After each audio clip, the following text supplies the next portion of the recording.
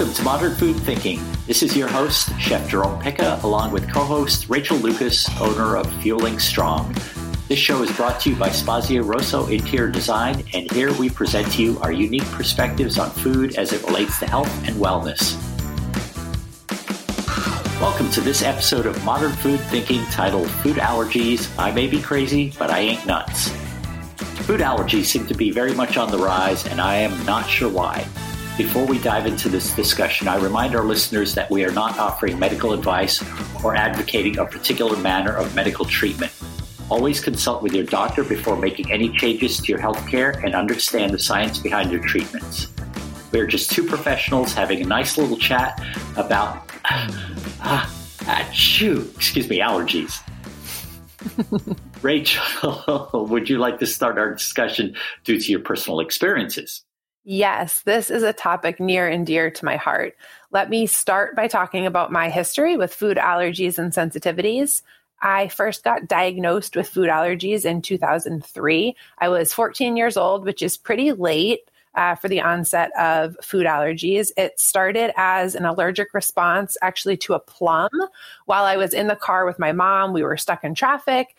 It was actually quite a terrifying experience for both of us. There wasn't much we could do. I started realizing that I was having those similar feelings, which was an itchy throat, most notably, and a little bit of difficulty breathing, with a handful of other things. So we went to an allergist who did a scratch test. To anyone who isn't familiar with this, it's a process where they take up to 50 substances at once and prick your skin with them, either on your forearms or upper back. And then they wait and watch to see what happens to all of those spots. If you have an allergy, the spots turn into something similar to a bug bite. And I can tell you, for me personally, this was one of the single worst experiences of my life. My mom and I to this day will still joke about it, saying the only thing I didn't react to was the control spot. I was told I had allergies to soy, peanuts, tree nuts, stone fruits, seasonal allergies that came with something called oral allergy syndrome, which explained my reaction to that plum. And we were shocked. No one in my family, immediate or extended, had a single food allergy. Now let's fast forward to 2012, about 9 years later. This was when my experience with food sensitivities started. I had my list of allergies, easy enough to avoid, sort of. But now I was struggling with some other symptoms: brain fog, skin rashes, chronic fatigue, chronic fevers, headaches, digestive distress, and some breathing issues. All of that, which was really affecting my everyday life. I visited numerous doctors who all told me nothing was wrong. It felt hopeless until I stumbled upon the idea of an elimination diet. I started this elimination diet thinking I had nothing to lose. I already didn't feel great. And I excluded dairy, gluten, grains of all types, legumes, sugar in all of its forms. And this is basically the Whole30, which our listeners have heard me reference before. And after about 2 weeks of that elimination diet, I realized this must be how normal people feel. So I tell you all of this to sort of explain where I'm coming from as we have this discussion. It's coming from this personal experience matched with my education as a nutrition coach. And Jerome, before I turn it over to you, I want to get into a little bit of science here with the difference between food allergies and food intolerances or sensitivities. I'm going to use the word intolerances or sensitivities interchangeably here. All right, so a little bit of science. According to the American Academy of Allergy, Asthma, and Immunology, an allergic reaction occurs when the immune system overreacts to a harmless substance known as an allergen. The immune system protects the body from infections, viruses, and diseases. And in some people, substances such as pollen, certain foods, latex, mold, pet dander, dust mites, are allergens that trigger the production of antibodies called immunoglobulin E, IEG. These antibodies travel to cells that release chemicals causing symptoms most often in the nose, lungs, throat, sinuses, or ears, or on the skin, and that's that typical allergic response. Along with these allergens, we have something called anaphylaxis. This is a serious allergic reaction involving multiple parts of the body The most notable symptom is it makes it difficult to breathe, and this is a life-threatening reaction. So anyone who suspects they have food allergies should be carrying EpiPens, which is kind of the instant treatment for that anaphylactic reaction. And so now the other side of this is our food intolerance or food sensitivities. This response generally takes place in the digestive tract. It occurs when you're unable to properly break down the food. This could be due to enzyme deficiencies, sensitivities to the food additives, or reactions to naturally occurring chemicals in food. And often with food intolerances, people can eat small amounts of the food without it causing much problem. Rachel, I'm so sorry to hear about what you went through, but it sounds like you're in a comfortable place with your food allergy management. And I have to say that food allergies are serious business. Food and Drug Administration estimated in 2017 that approximately 11 million citizens in the U.S. suffer from some form of food allergy. However, that number may be grossly underestimated. I remember when I was starting out in this business and the only food-related allergies I had heard of were shellfish and gluten. I did not know what gluten was at the age of 15, but I clearly remember that first restaurant I worked in and the day one of the waitstaff rushed into the kitchen to say she had a customer who had a gluten allergy. I was just a 15-year-old humble dishwasher at the time, but I was paying attention. What I saw were the chefs scrambling madly to assemble a dish that had no gluten. It was so uncommon 45 years ago that it's hard to imagine today any chefs not having a repertoire of gluten-free dishes in their arsenal. We are actually required by law as chefs to have a certificate in allergen awareness, and we have to keep it posted publicly, and that includes restaurant managers, and we must renew our certification every 5 years. So prior to closing my restaurant due to the pandemic, I had customers with all sorts of allergies, such as gluten, dairy, soy, sesame, true nuts and tree nuts, onions, garlic, citric acid, strawberries, honey, apples, pears, certain dried fruits, and green tea. And there are quite a few others, but I don't need to go on. It was occasionally a challenge, but as a plant-based eatery, I had planned for almost every contingency. But still, for years, I'd wondered why the change in allergy and food sensitivity seemed to be rising and why it was happening so quickly. I mean, I had my own theories and I did quite a lot of research. But Rachel, I'm wondering what your thoughts are on this. The research out there on why is so controversial. And the truth is, no one really knows what's causing this rise in allergies and sensitivities. There are some theories, though. In 1989, epidemiologist David Strachan came up with the hygiene hypothesis, stating that children with older siblings are less likely to get some common allergens like hay fever, eczema, or other allergies. He wrote, over the past century, declining family sizes, improvements in household amenities, and higher standards of personal cleanliness have reduced the opportunity for cross-infection in young families. Unfortunately, this has basically been discredited. Next up, we have Graham Rook, a professor of medical microbiology at the University College London. He states it has more to do with the integrity of our gut microbiome. Humans' microbiota, the microorganisms of a particular habitat, are slowly changing. Our modern homes, with their biocide-treated timber and plasterboards, have microbiota that bear no relation to that of the outside world in which we've evolved. We are therefore meeting fewer particles that help our immune system respond to foreign substances.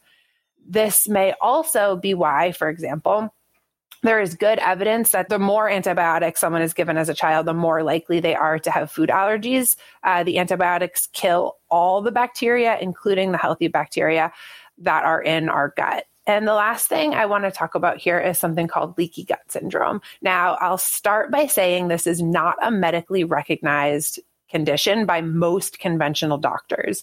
You will mainly hear this term being used by holistic nutritionists or functional medical practitioners. As more research comes out, though, more mainstream doctors are understanding the legitimacy of this syndrome. Leaky gut, or intestinal hyperpermeability, is a condition that occurs when the tight junctions of the small intestinal wall become loose, allowing harmful substances to enter the bloodstream. And now a quick note here, nothing in our small intestine should be able to leak out. So if you're thinking, well, I only eat healthy food or what sort of harmful things, anything that goes from your small intestine out into the rest of your body is perceived by your body as harmful. So the causes of leaky gut can be numerous, such as high sugar diets, or more generally, the standard American diet, chronic stress, alcohol consumption, overgrowth of bad bacteria in the gut, or undergrowth of good bacteria in the gut. Some symptoms of this condition can include chronic diarrhea, constipation, bloating, fatigue, headaches, difficulty concentrating, skin problems like acne, rashes, or eczema, joint pain, chronic inflammation, and most notably and most relevant to our discussion here is allergies. The idea with allergies in relation to leaky gut is that the small particles of food that have leaked through the small intestine into the bloodstream, those particles aren't supposed to be there. So the body attacks, creating an allergic response when that food is introduced into the system again. Food allergies or sensitivities related to leaky gut can often be tolerated again once the gut is healed. Rachel, those are great talking points, and I can definitely add to those points regarding the research and the work done by Dr. Charles May starting in 1972. This was only a few short years before I started my apprenticeship in culinary arts, which makes the timing somewhat extraordinary for me. Dr. May and his colleagues published many articles on food allergen testing between 1972 and 1986. This includes double-blind studies and diagnostic testing of food extracts on skin surface, similar to what you had to go through, Rachel, when you were younger. His work gave rise to the body of study on food allergies researchers use today. I will also add Alan Bach and Hugh Sampson to the list of researchers you mentioned.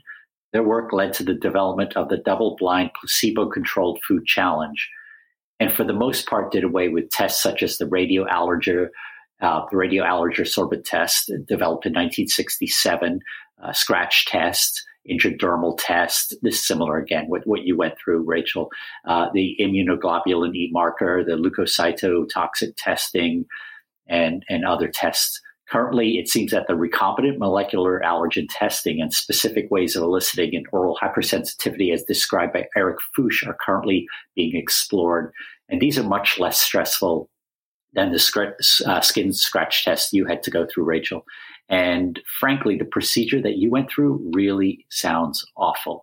I very much like your point, however, regarding the gut microbiome and the effect our changing inside environment has on this. It supports a theory I had been incubating for so many years, and that is the changing environment of the outside world, namely the growing environment of the foods we grow. This is specific to my experiences as a chef. What I'm referring to are the increased concentrations of pesticides, insecticides, fungicides, fertilizers in growing soil for large-scale food plant operations. I feel the research has to follow a bottom-up approach with regards to the sourcing of our food. And for example, take a look at one cited source, and that is E. Heffler and colleagues in volume 17 of the Journal of Investigational Allergology and Clinical Immunology, published in 2007. The article is quite enlightening and is titled Anaphylaxis After Eating Pizza Containing Buckwheat as the Hidden Food Allergen. Quite a mouthful, but not one that I would like to take a bite of. Another great read is an article published by Pedro Alvarez and Joyce Boy in 2011 titled Food Production and Processing Considerations of Allergenic Food Ingredients. You can find this in the Journal of Allergy publication. You can find it online. I've talked about this previously and how it affects other biological processes. And in this case, I'll bring it back to food allergens and gut microbiota. I cannot stress strongly enough, to your point, Rachel, how important it is to maintain a strong gut microenvironment for overall health. And what does this mean as we talk about gut flora, microbiome, and other terms related to intestinal health? Well, it basically means eating foods that are nutritionally sound in order to keep the balance of gut bacteria heavily in favor of the good versus the bad. When there's an imbalance due to poor eating habits, bad bacteria can easily overwhelm the good bacteria. Getting back to your point, Rachel, it can not only overwhelm many of your physiological functions, it can invade and multiply in the folds of the intestinal wall The bacteria can multiply and eventually break through the gastrointestinal tract, as Rachel was describing. So for our listeners in this episode, let me get back to food allergies and steer away from leaky gut, IBS, and other symptoms of poor diet for now, though we will probably revisit this in greater detail in a future episode. So what options are available for people with food allergies, and how do you know if you have one? A little personal side note I'm going to add in here is that when I was still training to be a chef, I tried my first avocado and got violently sick. I can still remember the feeling today, and for years I thought I was allergic to avocados. It took me a long time to build up the courage to try them again, albeit in small amounts, and it turned out that I was never allergic to them. I was simply feeling ill over something else entirely, maybe the flu, who knows. I don't even know to this day, but I do love avocados, and I eat them quite regularly. Jerome, I can't imagine life without avocados. What a sad coincidence. Okay, so I think that the important point here is being able to identify a food allergy. The most obvious and most well-known symptoms of allergies is that itchy throat and difficulty breathing. This is dangerous to my earlier point and are the precursors to an anaphylactic reaction, which needs to be treated immediately by a medical professional. But there are lots of other things that could be going on to indicate an allergic response. Let me share a few less known allergic symptoms. Increased pulse is one, tiredness after eating, skin rashes, bloating, and digestive distress. Now, I know I'm missing some points here, but these are a few that I've experienced personally that took me a long time to understand where they were coming from. As far as what we do about allergies, the easiest thing is to avoid the foods you're allergic to. The good news is a lot of young kids with allergies tend to outgrow them. Unfortunately, this is much less common with adult onset food allergies. Now, there is a lot of research going on about cures for food allergies.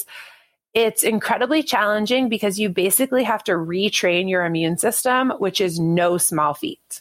Now, some options out there to treat food allergies. One is oral immunotherapy. This is where under medical supervision, you dose small amounts of the allergen, trying to desensitize the patient, eventually reaching a target dose, and you maintain that potentially indefinitely. For some people, that dosing works and they're able to stop that maintenance dose.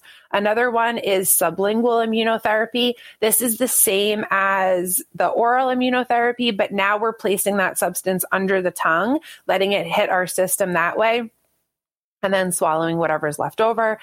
The next one that I'm going to talk about is the newest one. And this is, I'm going to butcher the pronunciation of this word. And it's, and the worst part is, sorry guys, I Googled how to pronounce this word before because I knew I couldn't pronounce it, and I'm going to stumble over it again. Oh my gosh, I can't do it. I got you, Rachel. Epicutaneous. Yep.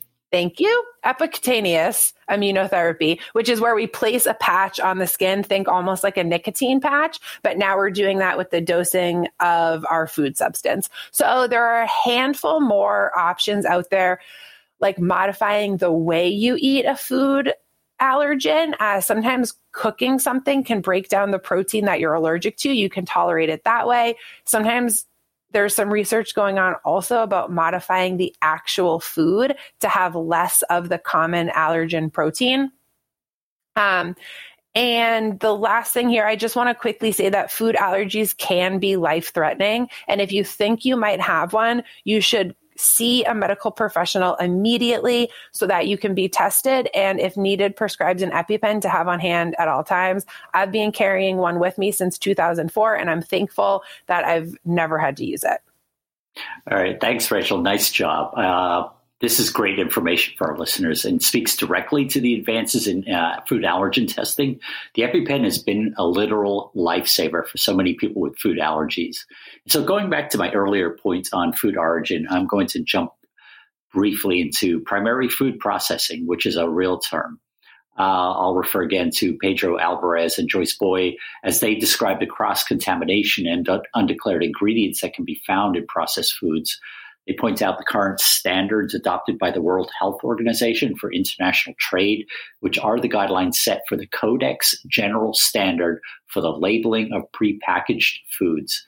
This applies only to prepackaged foods, which is great if you're consuming that stuff, but that is definitely not what you and I, Rachel, advocate for our listeners. It seems to me that the research into this primary food sourcing definitely does not go far enough. This particular research is targeting harvested and ready-to-use ingredients, and I believe the research really has to start with the soil and water, as I said before. So the research into primary food sources certainly takes into account harvesting, cleaning, sorting, grading, and labeling. But my issue is with origin sourcing. And what I mean by this goes straight back to my earlier point regarding the use of soil treatments and the unknown effects on plant and animal tissue. Ultimately, this must have an impact on accelerated and widespread allergy issues. Absolutely. I don't think it's a coincidence that food allergies have been on the rise since our food industry has started mass production. A funny anecdote here, I have a soy allergy, and I was working with a holistic doctor for some time who was doing some very unique testing on me. And one of the things he said is that he could tell I was eating a diet high in chicken meat from chickens who were fed a diet high in soy. Now, chickens are not meant to eat a diet high in soy. And I thought it was fascinating that he could tell that from what was going on in my system. That's exactly what I'm referring to, Rachel. And what happened to you is far too common. Folks, I can tell you that there are many alternatives for the foods you may be allergic to. In a previous episode on dairy, we talked about alternatives to cow's milk, such as coconut, soy, and nut milks. But for this episode, those alternatives may be problematic for some listeners. I would recommend a gluten-free oat milk as a safe substitute for cow's milk. And Rachel, you might have an opinion on this, but I will offer a few alternatives to other foods from a chef's perspective. For gluten, you can find gluten-free flour alternatives in practically any grocery store. These are plant-based flours high in starch and fiber, so please read the ingredients label before you purchase. Egg substitutes such as applesauce or mashed banana in quick breads works well, or even egg replacement, which again can be found in the baking section of most grocery stores. Bloom chia seed and flaxseed can be used as a great binder to make crackers. No flour is needed.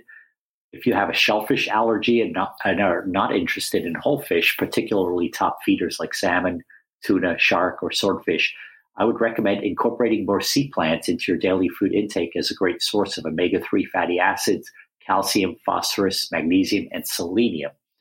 If you're allergic to peanut butter, try toasted sunflower seed butter instead. Rachel, you want to jump in with a few of your favorite recommendations? You covered a lot of them. The good news here, well, I don't know if this is good news or not, but specialty diets and food allergies and sensitivities are really popular now. You hear about them all the time. They're becoming a lot more mainstream. So in my experience, you can find something out there to fit in almost any diet. Our listeners might be sick of hearing me say this, and I'm sure anyone with food allergies is used to this, but read your labels. Companies can change ingredients without informing consumers. So if you have widespread allergies and you're used to buying a certain product, always double check that ingredient list so you know exactly what you're consuming. But back to substitutions. To your point, Jerome, sunflower seed butter, awesome substitute for peanut butter or other nut butters. I use coconut milk as a dairy substitute. I actually use a lot of coconut in general, which a little note on coconut, it is commonly labeled as a tree nut, which is actually not true at all. It is not a tree nut. It's a fruit or a seed, but So dig into that. You can have an allergy to coconut, but it is separate from tree nut allergies. I do not have a gluten allergy, but I do follow a gluten-free diet for other health reasons. I am not a fan of commercially made gluten-free substitutions. I think that they're often detrimental to our health. They're made with tons of starches, to your point, Jerome. I use spaghetti squash as a noodle replacement. I use lettuce wraps as a bread replacement. And in closing, if you do struggle with multiple food allergies, making your own food or again, eating a whole food diet will always be the easiest way for you to avoid your allergens, because then you don't have a nutrition label to check and double check and triple check. And companies try to put cross-contamination warnings on those labels, but it happens daily that companies need to issue recalls because some sort of cross-contamination happened that they weren't able to report on the actual food label. Yeah, so I'm just going to clarify a little bit on what you brought up, Rachel, regarding the coconut, and it's not a tree nut or even a true nut. So true nuts, as opposed to tree nuts. Tree nuts are seeds that are surrounded by a soft outer coating and enclosed within a hard outer shell. And some examples of, and these are called drupes, by the way, folks. So other examples of drupes would be pecans, walnuts, pears, peaches, plums, dates. You'd be surprised at what botanically is classified as a drupe, and they all fall into that same category as that tree nut too. But anyway, there you have it, folks. Hopefully that we have provided you with useful information and helpful tips, and we advise you to work closely with your health practitioner to stay safe regarding food allergies.